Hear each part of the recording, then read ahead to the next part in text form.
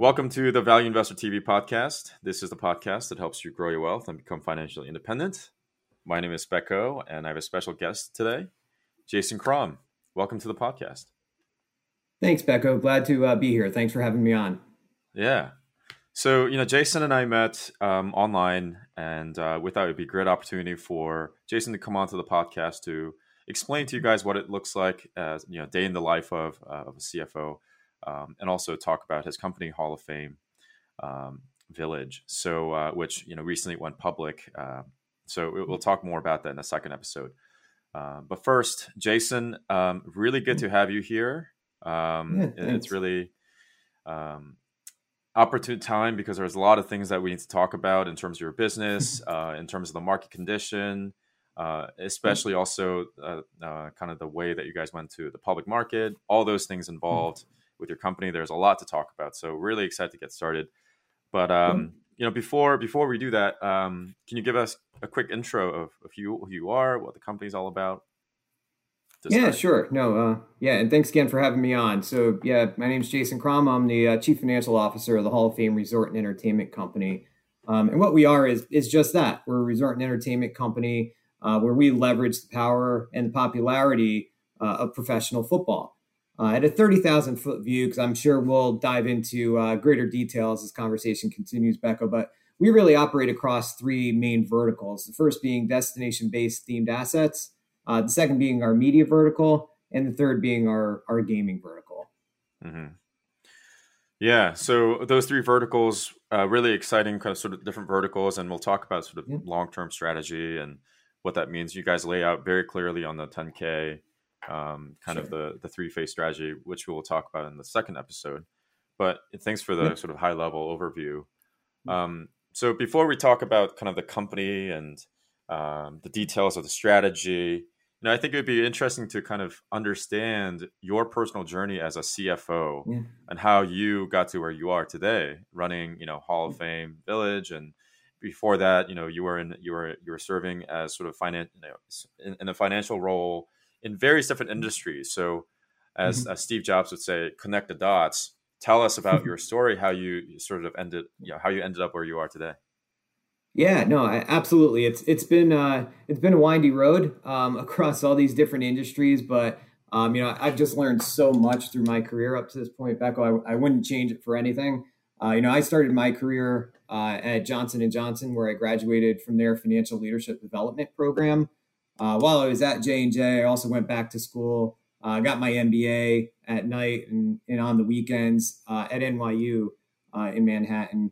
And then from there, you really had roles of increasing responsibilities across all those different sectors, including pharmaceuticals with companies like J&J, Novartis, medical devices with Philips Healthcare, consumer products with Stanley Black & Decker, food and beverage with the Hershey Company, and retail with Abercrombie and Fitch. Every other organization I've been a part of before this has been publicly traded. They've been around for over 100 years. So this is really my first startup experience when I joined Hall of Fame Village, which is now Hall of Fame Resort and Entertainment Company. I've got to tell you, I'm really loving it. When I went back for my MBA, one of my specializations was entrepreneurship and innovation, because I really thought, as a finance leader, there's a lot of value to add in these sorts of situations where not everything is black and white, where you don't have perfect data, but really trying to guide, data-driven analysis and decision-making across the entire organization. That's always been something that's been a driver for me throughout each of my roles and all of my positions as I've grown through my career. So, like I said, I'm thrilled to be here at the Hall of Fame Resort and Entertainment Company. It's an experience unlike any of the others that I've had before. But that's just a quick view of how I've gotten to where I am. And I think one of the key things to point out for everybody is really, as a finance function, it's staying flexible, being adaptable to changes in the business, and really being that support for the rest of the organization, and being that kind of objective shareholder in the room. Mm-hmm. Yeah, it's interesting, kind of your circuitous route to where you are today, the Hall of Fame Resort and Entertainment Company. Sorry about, I messed up the name up front there. It's Hall of Fame Resort and Entertainment Company, not Village. Yeah, so like your circuitous path to where you are today, the fact that this is your first sort of startup experience, it is interesting to think about like publicly traded company as a startup because that's sort of Yeah. not the mindset that people think about. But Right. ultimately, it's just a way of financing the company. Ultimately, startup, you can have different kinds of startups, and with the recent Mhm. sort of frenzy sort of in the market to raise money in the public market and sort of like the public market being really hot in terms of raising Mhm. capital, startups can certainly be in a startup phase while at the same time being public. So that's kind of a shift I Right. feel that is new into the market Mhm. dynamic. So which we sort of will talk about later with Yeah. SPAC and everything else. But it is Mhm. interesting, kind of your path from from pharmaceutical industry to this now sort of a sports entertainment industry, and but the key theme there from your perspective is really driving decisions based on financial data and making sort of those decisions approaching from that angle. Right. Yep. Exactly. And yeah, I've grown up as a huge sports fan, so just being in the sports industry now, Becco, is just something I've always said if I had the opportunity, I would jump at. So being here at a resort and entertainment company, but really based on leveraging the popularity, the power of professional football, is just really something that I'm super passionate about. And especially when you're working in the startup space, it's really, really important to just make sure you're passionate about the business. We're a team of about 30 people right now. We'll grow that obviously, but the culture that we're building too is just it's phenomenal. It's a great match with how I think it's we're in this together. We call ourselves teammates all the time, not just because we're a sports business, but because we know we're shoulder to shoulder and chipping in any way that we possibly can to continue to drive the business forward. And day in at our company from the CFO seat, no day is like any other. I mentioned, I appreciate the gray areas where we can help in terms of not a lot of data on this, but we really need to drive a strong decision. How do we do that? Being able to have those conversations with cross-functional business partners is really, really important. There are days where I go from one meeting where I'm reviewing invoices to the next meeting over the next half hour, talking about the 5-year growth plan across all three of our verticals. So you really just need to stay flexible, be very, very adaptable. I'm sure we'll talk about this at some point, but I'd be remiss to not mention COVID and the impact that it had on us as a small company in the process of going public when COVID hit. We had to make some changes. The whole organization worked remotely for a period of time, which it's tough, but everybody got used to it, and we continue to drive the business forward. But we're really feeling like we're turning the corner, feeling very, very energized. There's more vaccines out there. The governor of Ohio is starting to set out. Here's what needs to happen to open up outdoor activities, and we've got a really nice slate. As long as we're able to have them in the back half of the year of events scheduled across the Tom Benson Hall of Fame Stadium on campus, including the Women's Football Alliance Championships this summer, 2 Pro Football Hall of Fame enshrinements, the NFL preseason kickoff game between the Steelers and the Cowboys, and the Highway 77 Music Fest that we've announced. And that's actually started already. We're hosting youth tournaments at our sports complex over the past few weeks. So we're starting to see ourselves turn the corner, and that's just really energized us as an organization as well. Yeah, that's great. A lot to kind of unpack there, if I could, for a second. So you talked about sort of the Sure. impact of COVID-19 and how you had to be flexible. That's sort of one thing that you mentioned. Another thing you mentioned is, as it relates to that, sort of a day in the life of a public a CFO of a publicly traded company, a small one Yeah. at that. I'd like to kind of talk about the second part first, and then Yeah. go into the COVID in a bit more detail. And so, Yep. day in the life of a CFO of a publicly traded company, Mhm. sort of, and then tie that to your previous experience in other companies. So maybe walk us through perhaps some of the differences or similarities across different functions that you served in. Yeah, Yeah. so I'm actually kind of struck back as I think back on a lot of the similarities. So, what we're doing now, we're building processes. We are a startup, but at the same time, work needs to get done. We need to do it efficiently. We need to maximize the resources that we have on our teams and across the organization. So, from that perspective, not much of a change. But like I said, probably the biggest thing that sticks out from my perspective as a difference is just needing to be so flexible, so adaptable. I mean, there's stuff in terms of analyses and spreadsheets and things that I've been working on that I haven't done for the past couple of years in my career.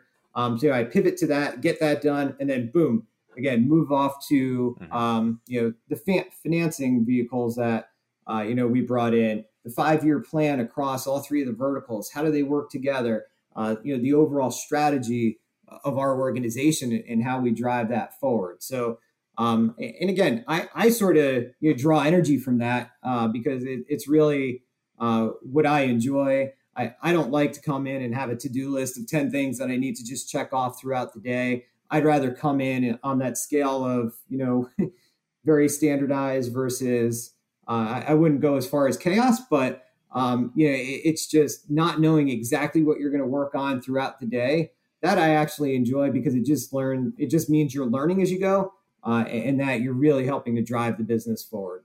Mm-hmm. That makes a lot of sense. With the established companies, obviously you have, I don't want to say the word callous, but kind of set in stone processes. Mm-hmm. You just have to follow that. Whereas in a startup mm-hmm. like yours, you really are in a mode of creating process and being really dynamic. And so I really yep. appreciate that part of it. And it's not for everybody, right? Startup isn't for everybody, right?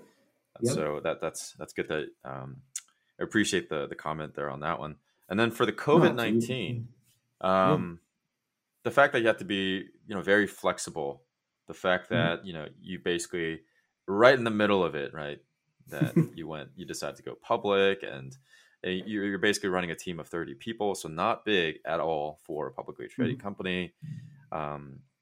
Obviously it's not just obviously you, the whole team is involved.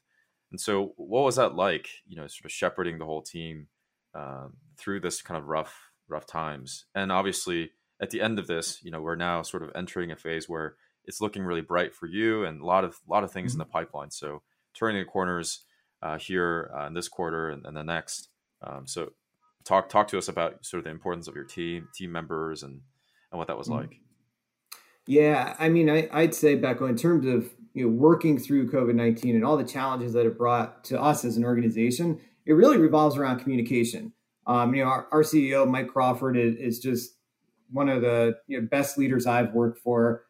Great at communicating across all levels of the organization, just knowing here's where we are as a company, here's the implications on the strategy, and here's how all the different functional areas are chipping in to make that happen.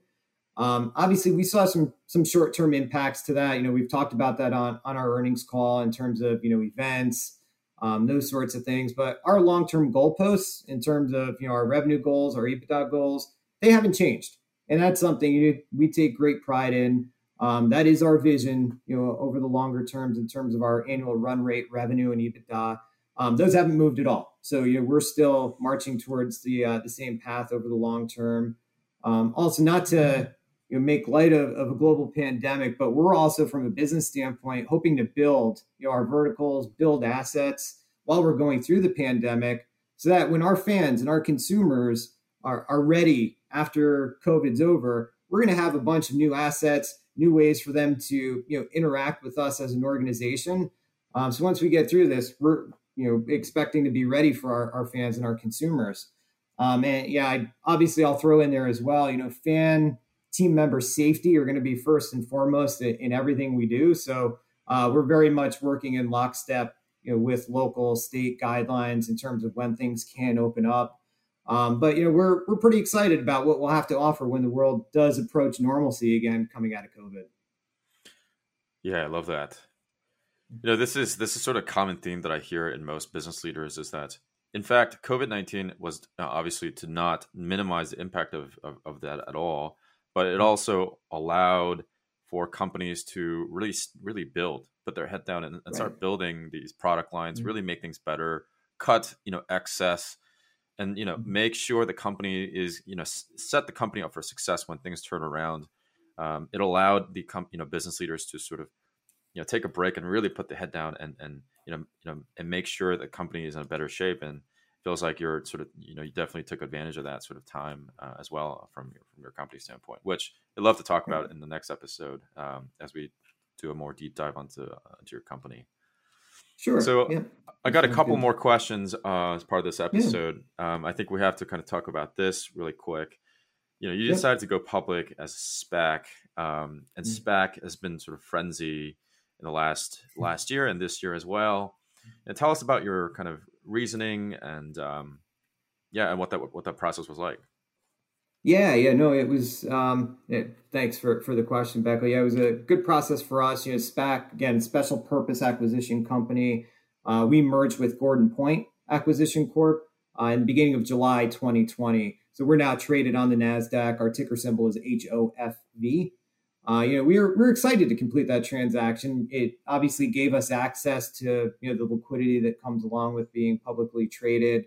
But given that as a company, we also reiterate, and we do it all the time with our staff, being a publicly traded company, very different than a private company. We're really cognizant of all the responsibilities that come along with being publicly traded, including all the disclosures you've got to do, reporting requirements, internal controls from a finance perspective in terms of how we guide the organization and make sure we're doing everything that we need to do as a publicly traded company. So that was a bit of a change, but something that the organization has really embraced and has really worked with us on.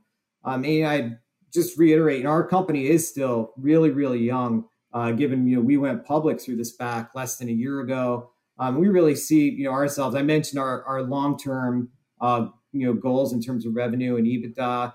So those are really driven with us being long-term play based on the diversity of our three business verticals being destination assets, media, and gaming, but also the synergy, which I'd love to jump into greater detail with you, whether it's next episode or whenever you'd like, Becco. But really think that's where we drive a lot of value as a company and a resort and entertainment organization. Yeah, absolutely. I think a lot of investors are sort of hung up on SPAC and like direct listing or IPO, like different ways of accessing the capital market. But at the end of the day, it is just that. It is just a way of accessing the capital market. And once you're there, you sort of have to put that behind and really look forward. And ultimately, you have to get down to the fundamentals of the business, which you guys are definitely doing, and love to sort of dig into that more in the next episode. But thank you for kind of walking us through SPAC and what that was kind of like. Yeah, absolutely. So I like to close out this episode with one last question. Sure. For those who are interested in becoming a CFO like yourself, for those who are aspiring to be in a position of shepherding a publicly traded company as a CFO, I think this question would be interesting. So who do you look up to most generally, and perhaps this could be more industry specific or field specific, but I'll just cast it out there. Who do you look up to most? Yeah, Becco, I'd probably say three people. So okay, one of which is you think back through my career growing up. I've got to start actually at the beginning. So on a personal basis, my mom. Growing up, it was just honestly me and her. She was a public school teacher for 42 years and just really instilled in me a strong work ethic. The importance of education, of learning, and that's something I've kept with me. That's really helped me get to where I am today. Never stop learning, whether it's reading books on finance functions or growing a business, just different things that are out there that could just expand your horizons as a true professional. And the second would be honestly now my wife Maggie. So I've moved around a lot for my career, for different opportunities, like we talked about earlier, Becco, and she's really been the rock of our family. I've got twins at home, Matt and Emma. We moved around a lot, so I could grow my career and end up with where we are today. But my wife's always been really supportive, my biggest fan, which really just let me focus on what I need to do at the office and driving the business forward. And then Probably the third person I always think about when I think of the finance function is, our company president. When I worked for Johnson & Johnson really early in my career, he was a mentor of mine. And I was sitting with him one day and just talking about my career and how he sees finance within his organization. And he said, Jason, that there's two people on my board that I value above almost everything else, and that's finance and HR. I looked at him and I said, okay, well, why is that? What causes that? He's like, because they have the whole purview of the entire organization, and I hold them accountable to doing that. So that's something, I've kept with me through the rest of my career too, is I'm not just, a bean counter. I'm not just reporting on results. It's really driving the business forward and being a collaborative business partner and understanding what, leaders across all of our different functions are really doing from a goals perspective, what they're doing to drive the business forward. Like I mentioned earlier, just really providing that data-driven analysis to help make the best decisions that we can. So I'd say probably those three people. Love it. I love that. No, that's awesome. That's awesome. Jason, that was great. Awesome. I really look forward to digging into the company in more detail in the next episode, but thanks for joining for this episode. And is there any way, if people are interested in learning about you more specifically or about the company, any resources that you want to give a shout to? No, absolutely. I'd point everybody to our website, which is Hofreco, HOFRECO. .com, where they could dig into our investor relations site, learn more about our different businesses, see the latest announcements. We're also out there on Twitter, on LinkedIn, and all the social media channels as well, for both Hall of Fame Resort and Entertainment Company, as well as our destination in Canton, Ohio, which is Hall of Fame Village. Excellent. Well, thanks, Jason, for coming onto the podcast. And thank you. Yeah, great. Listening. Thanks so much for having me, Becco. I really enjoyed it. Awesome.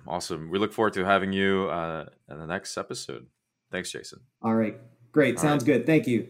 Thanks, everybody, for listening. I'll see you guys in the next episode.